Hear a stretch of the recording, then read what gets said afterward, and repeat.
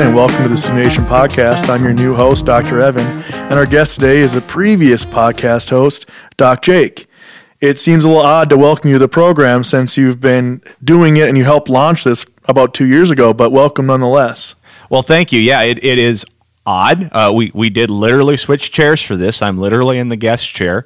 It looks different on this side of the room. So we discussed briefly during the previous episode of the Sioux Nation Podcast. Yeah, I think our listeners would maybe be interested in learning a little bit more about your new position and the direction you're going to be taking. Sure. Well, what I'm going to do is I'm leaving Sioux Nation to go work for South Dakota State University in their professional program in veterinary medicine. Now, there's a lot of confusion about what is this professional program in veterinary medicine? What does it do? What does it mean? And we had Dr. Jesse Juarez on the program last year that explained it more fully. So by all means, if you want to know more about the ins and outs of the program, she's the person to listen to that podcast that she was on, I should say. But in the short version, what it is a program where veterinary students do the first 2 years of their education at South Dakota State University, and then they will finish the next 2 years of their education at the University of Minnesota. So basically, when you think about vet school, and we discussed your path to veterinary medicine in the last podcast, in vet school, there's a lot of tracks to get there. The general track is to get a bachelor's degree, which takes 4 years, and then go to veterinary school itself, which takes another 4 years, though you did not do that, which saved a lot of time. When you go to vet school, it's a regiment that there's 4 years. We call ourselves first year, second year, third year, and fourth year students. Now, there's different things that are focused on in those different years. First 2 years that will be at South Dakota State are more of just the general knowledge level courses. Basically, what's everything called? How does it work normally? And then we get into, in the second year, how can it start to work abnormally? So in particular, my role then will be teaching large animal medicine. We get to rope horses in there too. So large animal medicine, large animal surgery, and preventative medicine. That's my initial course load for this next year.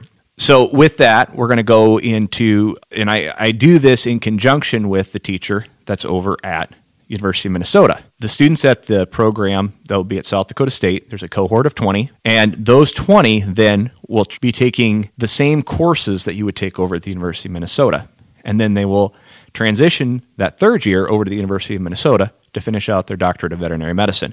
Now, I'm familiar with this because this is actually how I went to vet school. This type of program was piloted with Iowa State University and the University of Nebraska. I was third class through at the University of Nebraska, where we did the first 2 years in Lincoln, and then we went to Ames for the last 2 years. Oh, cool. I didn't know that. Yeah, so this is a bit of kind of a full circle for me in that I was not the very first, but part of the beginning of this whole idea of a program, and now here I am going to teach at a program that is just starting up to do the same concept.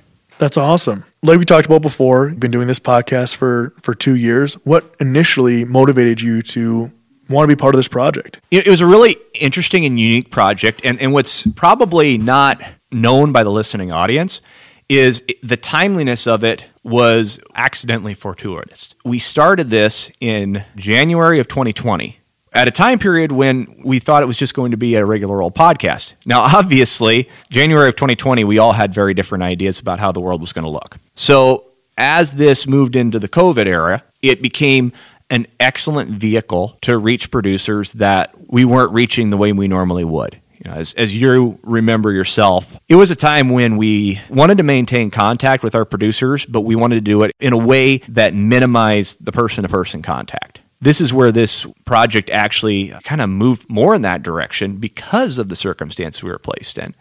You know, initially, it was like, this will be nice. Podcasts are a thing. They're becoming more of a thing. But it became a vehicle by which we could actually communicate a lot of the information that we wanted to communicate in a way that we could do it in that COVID era. I remember it was really difficult because for myself anyway, trying to go see birds that might be sick or that at least maybe they weren't sick, but they weren't growing the way they should, and trying to plan out how to communicate to the grower and how, people didn't really necessarily want you out there, but at the same time, they also didn't want to lose any birds or lose performance. So it got to be, I remember planning out visits where I would go into the barn, walk the birds, and then get in my truck and sit at the end of the driveway and call the producer while they were at their house. So there was just no human contact.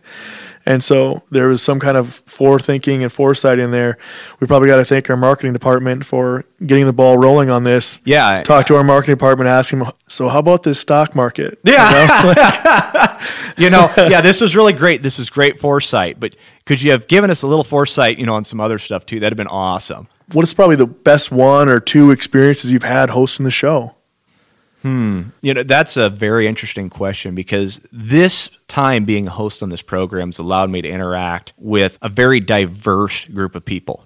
We had people on the program that were representatives that sold very specific products, down to things like this was an example of a very good disinfectant. This is an example of a very good dewormer. And then we had that all the way to people that started their own bee farm, an apiary, and it's so eclectic. So it's hard to just narrow down, it's this specific one or that specific one, because I really enjoyed that this program has been an eclectic program. It has moved. It has changed quite a bit. The topics changed quite a bit, I should say. The formats remain the same, but the topics keep changing. But, within that, there are a couple that really stick out. I would say one of those was the one that we did at Dakota Fest.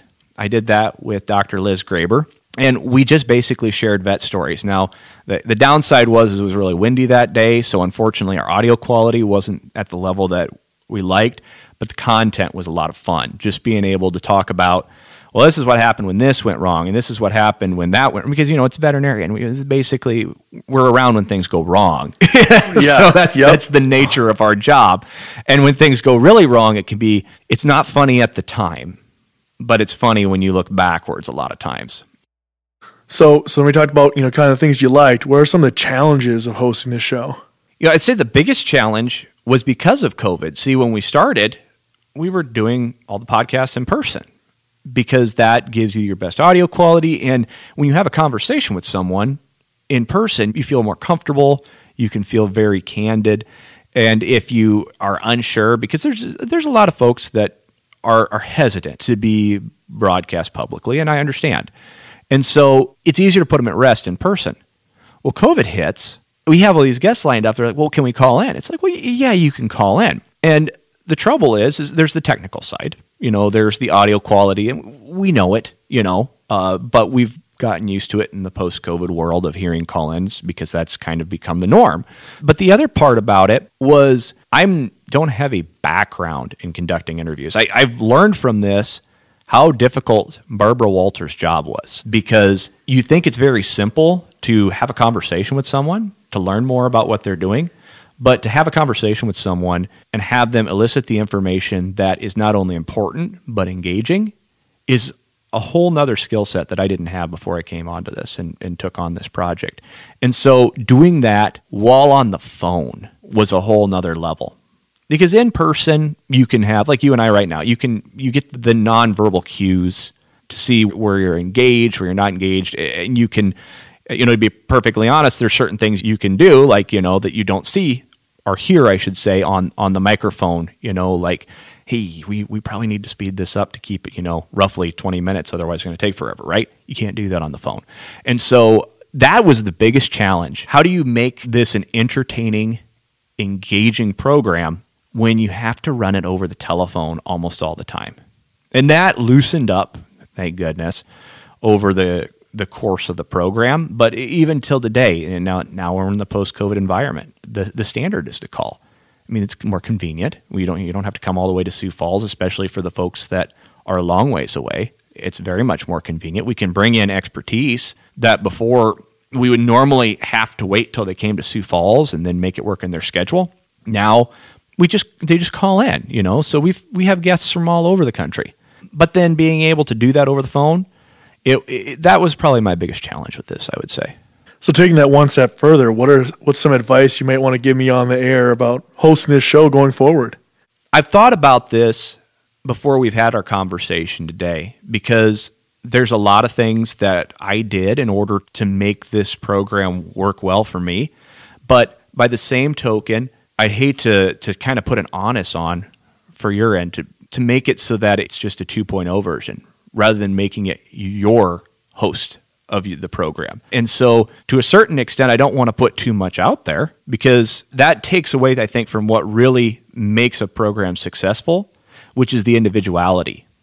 And that's what I think I'd probably say would be the best advice I could give, is that making it your own flavor, your own little catchphrases, as I always begin in the program the same way, that brings that familiarity to the audience and familiarity with the host so that they're like, oh yeah, that's Doc Evan. Hear his voice. I'm not comparing myself in any way, shape, or form to Paul Harvey. However, that was another person that I thought about when I was doing this. You had things about Paul Harvey that can never be replicated. And now the rest of the story. That thing is there's a generation that will never understand why it gives so many of the rest of us like this instant memory. So yeah, I would say just be bold, to blaze your own path with it. And that way it keeps its uniqueness. Yeah, that makes sense. Giving it a little bit of your own spin and make it your own. It makes it more comfortable, makes it a little more easier, a little more easy, I should say, to be successful. Is there anything else you'd like to say before we sign off on your final show? I guess there's only one thing I could say to the listening audience right now. Y'all take care, folks. Awesome. Well, everyone listening, hopefully you found something useful. And if you haven't found something useful, at least you find us interesting. This is Doc Evans signing off.